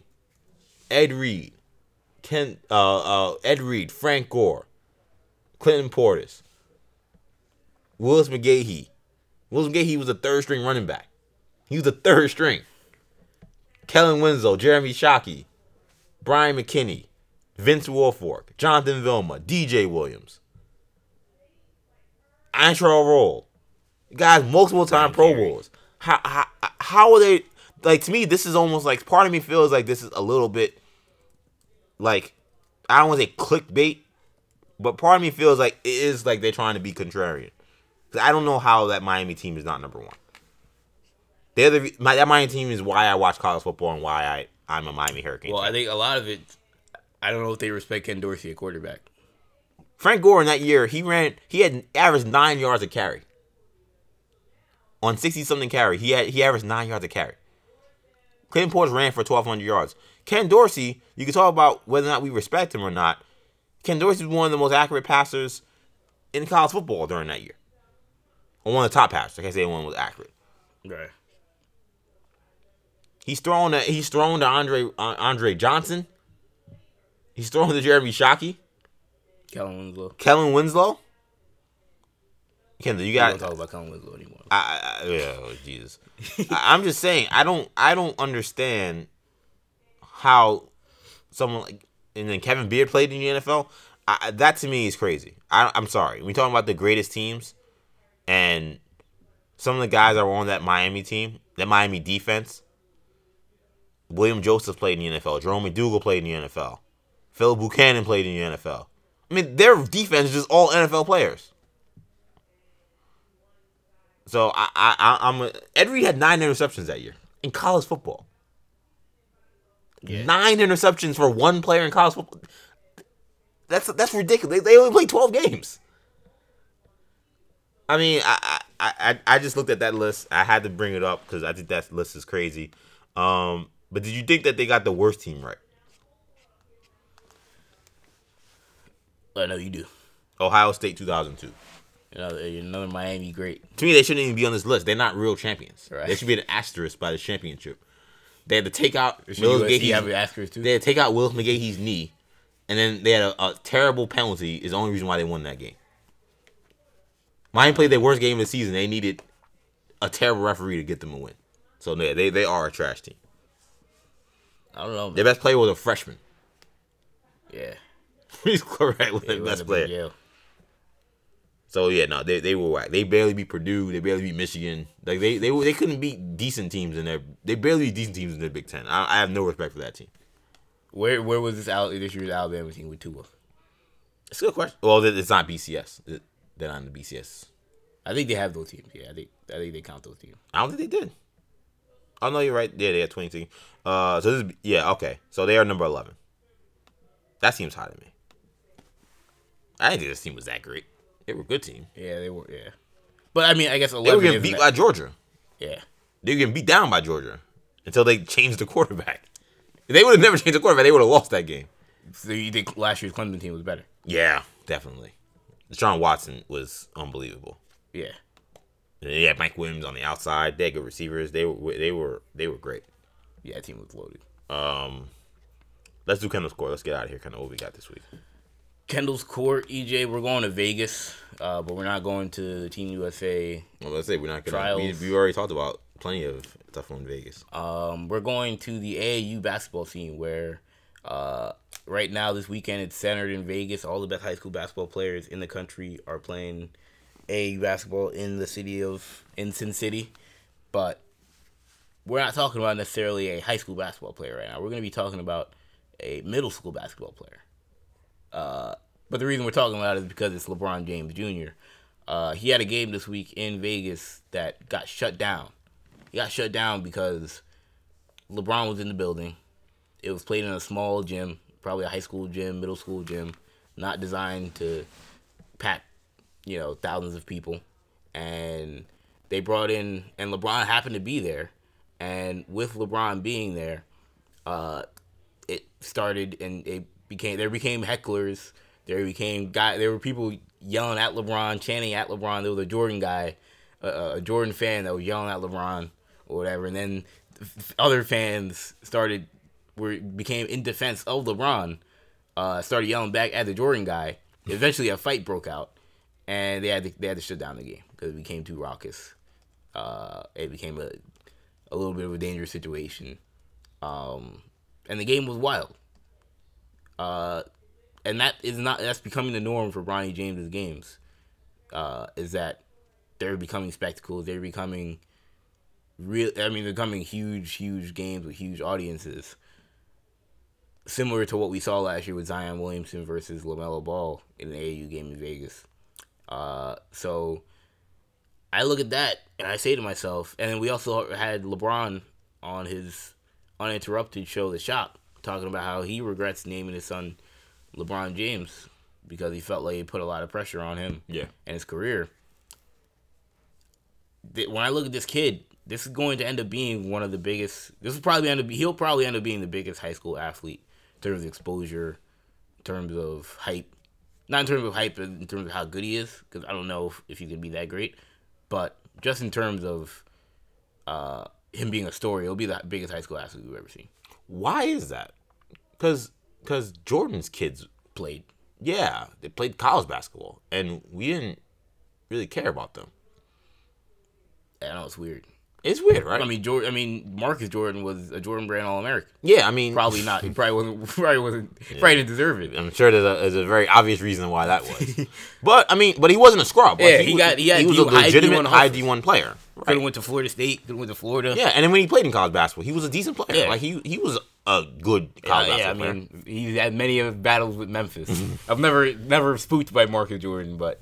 He clearly wasn't like a bum who only got there because his dad. Like he earned his D1 high D1 spot. Right. So Jeffrey will walk on at Illinois, but he was even more highly recruited. At one point. Yeah. So what's the why the fascination? Is it just the ball is life like era we're in now, where like. Well, yeah, even these young kids, we're just like we got a camera now. We're watching them. We want to see. I keep seeing this. They keep showing these same clips of this little white kid and this little black kid who are like rivals. I don't even know who these kids are. I keep seeing the same clip every single year from Ball is Life. These two kids going at it. It's like, oh yeah, this is round 3. Seeing these kids, I'm like, who are these kids? Oh yeah, that stuff's out there, man. Yeah, oh yeah, last game he got him. Now I see what's gonna happen this time. I'm like, we're tracking 13-year-old rivalries. You ever heard of Julian Newman? No, I never. You never heard of Julian Newman is like, he's a YouTube superstar. Probably all the videos probably have multiple videos that have over 1 million views. Kid will never play D1. He never play high D1 basketball. To me, that has to be the reasoning for this, because we can actually watch Bronny's highlights. Yeah, he's legitimately ranked in the top 10 of his class. He started out number 1. He's starting to dip a little bit. He's still very much top 10, top 5, top 7, whatever you want to talk, but. So he's not a scrub, or he's not like we're only following because he's LeBron's he's kid. Good. But he's 13. Like that's the thing. It's like. But we're talking about him on ESPN. Yeah, that's a little uncomfortable for me. And we've never talked about a 13-year-old kid like that. Gary Payton said he might be playing in Sierra Canyon High School next year, which is the best high school basketball program in California. Kenyon Martin Jr. goes there. He's going to be playing high D1 next year. Scottie Pippen Jr. plays there. He'll be playing mid to high D1 next year. Cassius Stanley, who's a top 20 recruit for next year, plays there. That Marvin Bagley went there. Like that school is elite. Imagine those games if Bronny James is on the roster. He might not even play, or he might be a 7th man, 8th man off the bench. But those games are going to be so highly followed and chronicled. The kid could live up to it like his dad did, but I don't wish that on anyone. That's a lot of pressure. And part of me, honestly, LeBron talks about his regrets in naming his kid LeBron James Jr. To be honest, I don't know if that's. In terms of if he's talking about this specific, he's talking about whatever else he does in life. Yes, I'm sure that's gonna be an issue. Because I don't think a lot of people. I kind of forget his name is LeBron James Jr. I always call him Bronny. I only call him LeBron James Jr. Really? You don't call him Bronny? You just called him Bronny today on this show. You just called him Bronny. Did I call him? Well, yeah, early, but. Just now I call him LeBron right. Jr. So generally, I think of him as LeBron James. I always think of him as Bronny because that's what LeBron calls him. So I forget. He's starting to become Bronny. I think that's why. I think like his people are putting that out there, and he's putting it out there that he's Bronny. Right. And not LeBron James Jr. But I feel like LeBron also, like, he's blaming that. But I think what's more to blame is him saying that I can't wait to play with my son in the NBA. Yeah. Like, my son's doing 1 year in college. Or he's not going to the college. if you're talking about that, like, your son's going to be in the NBA, he's 13 years old, and you're going to be playing with him. And not just in the NBA, but he's saying as if he's going to be the number 1 pick. NBA 2K is doing edits of you and him in a Lakers uniform. Oh, yeah. No, did you see those? Did you see that? Yeah, I saw that. You know, they when edits of him throwing alley-oops to LeBron, like, when that's putting pressure on him, not the fact that that's his name. Yeah. Like you saying he's gonna be in the NBA playing with you. You're the most widely recognized athlete in America. That's gonna put pressure on the kid. So, you know, LeBron could obviously follow his kid however he wants. Because look how much. But I'm just saying, if he's gonna look at what's causing all this, I think that says more LeBron to is it. the biggest, like you say, the most followed athlete in all of American sports, and we talk about him every day, regardless of whether or not we should or whether or not it's reasonable, newsworthy. We talk about him every day. When his son gets to high school, which he's in 7th grade now, will probably be playing 8th grade basketball next year. Might be an 8th grader playing high school basketball next year. It's possible. It's going to be a complete circus. I sincerely hope that journalists, news organizations, unfortunately, I don't have much faith in this, but No, you already know what I'm gonna say. But I hope they look at this situation and realize the journalistic value, or what I would say lack thereof, of trying to cover this kid his every step of the way. I really, and I know I'm wrong, but I'm just saying, just out of someone who works in journalism who can look at this and say, Bronny in high school, 13 years old, playing, I mean, that's not newsworthy. We should not be following this kid around. I don't want to see TMZ around this kid. I don't want to see any of that stuff, because that's just not, we shouldn't be stooping to that level. It's not anything against the kid at all. I mean, people it's are more talking because about, I think that I want him to be able to live his life, play high school basketball, do whatever he wants to do, and be a normal kid. Now, maybe because a junior and senior, that's a little different. But at the age he is now, people talking about what school is he going to go to. He's going to go to Duke. See, like, that stuff is LeBron just, tweeted at Penny and Mike Miller, and now people think he might be going to Memphis. See, like, that, I don't want any of that, man. Just let the kid live his life, and I hope that he becomes great as his dad. I mean, I don't wish anything bad against him. Like, I really hope that he achieves whatever dreams he wants, but the coverage, I hope from our coverage standpoint that we're smart about how we do this, because this is good.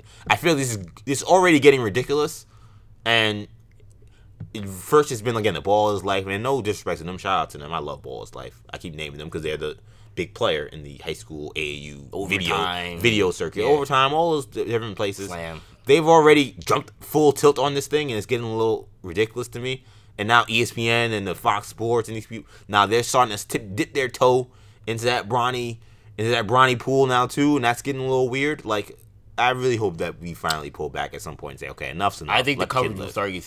start getting serious if he's still a top 10 player by like his sophomore year.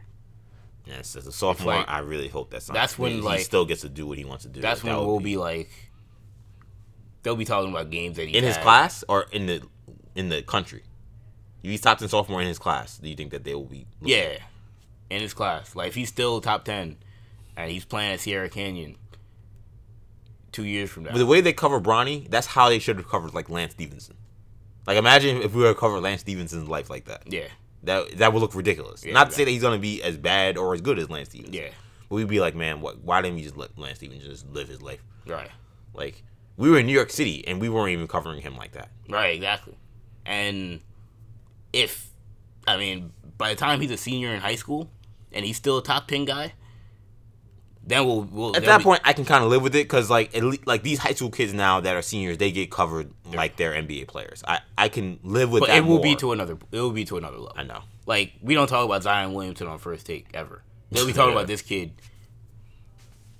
you know, after every crazy dunk he does in a game, after every 40-point game he has. See Bronny James. Oh, Bronny James took an official visit to Duke. I mean, we're talking about. They talked about on Fox that he had an unofficial visit to Duke. He's 13.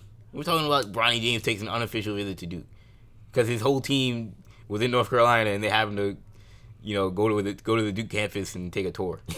But like, that's not an unofficial visit. An unofficial visit's like a coach invites like the player and his Yeah, family. that's not exactly. Like a team takes a school tour, like a trip. Kendall follows a recruiting trail. Yeah, This is a disgrace. This is a disgraceful recruiting coverage. These guys are amateurs. Oh man, hilarious. Good luck, Bronny, in your first year in high Come to school, Memphis, wherever it is in Los Angeles. Uncle or in Penny the and Uncle California Mike area. will take care of you. Go to Gonzaga. Mark Few is showing that you may have to redshirt a year, but you're gonna come back. Yeah. You're gonna be like LeBron James when you come back after that redshirt year. Mark So Few, just think about that. on the he's on the Black Lightning Khalil thing. They leave, they come back, they got dreads. They're like They come out there they grew beast. 3-4 inches, gained 40 pounds. See, Rui's balling out there in Japan. in whatever tournament he's playing in. Yeah, He's playing the FIBA. the FIBA thing. He had like 22 his last game. He's showing a jump shot, Yeah, man. showing handles. Like recently? Yeah, it was like this week. Oh, I saw the video yesterday. I think it was like this week. I gotta watch this now. Yeah, he looked good. I'm doing a lot of Rui tape because the Celtics have that Kings pick. Gonzaga University. Speaking of Rui, I'm trying to get you guys to talk. I'm trying to talk to Rui. I'm trying to talk to Have him. you reached out to him yet? I reached out to the SID, no response yet, in the email. I'm gonna try to call him this week. But if you're listening to this podcast, we would love to talk to Rui Hachimura for the Hub News. We even love to talk to him here if he would talk to us here. But Yeah. I'm trying to get in touch, so I figured why not throw him on the podcast? Somehow they're here. We want to talk to Rui. He's killing it. He's gonna be a big time player in this college basketball season. I think he has an interesting story. We'd love to share. Rui Hachimura, by the way, is who we're talking about. Gonzaga forward sophomore going to his junior Future year. lottery pick. Definitely could be a future lottery pick next year. That's gonna wrap our show this week. I had a fun show today, Kendall. I thought this was a good show. Good job. You earned your paycheck today of $0.00. Yeah. Thanks for reminding me. Be sure to check out all of our shows, of course, on the New Generation Podcast Network on SoundCloud and iTunes. Also, we launched a new Instagram account. Check us out. Have we? Yes, we have. Okay. At New Generation Podcast. It's our new Instagram. The videotape I just did of you is on our Instagram now. It's on our story of Kendall recording this podcast.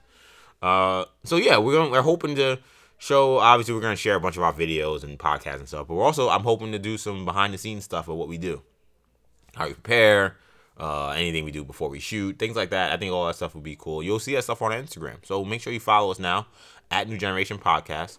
Also follow us on at New Generation Pod, which I hope that on Twitter. That's on Twitter, by the way. That I hope that we start to do more activity on that. And follow us on Facebook, of course, New Generation Media. Follow me on Twitter at EJ_Stewart and on Instagram at ActionEJ. That does it for now. We'll be back next week with more sports talk for Kendall. I'm EJ. Peace.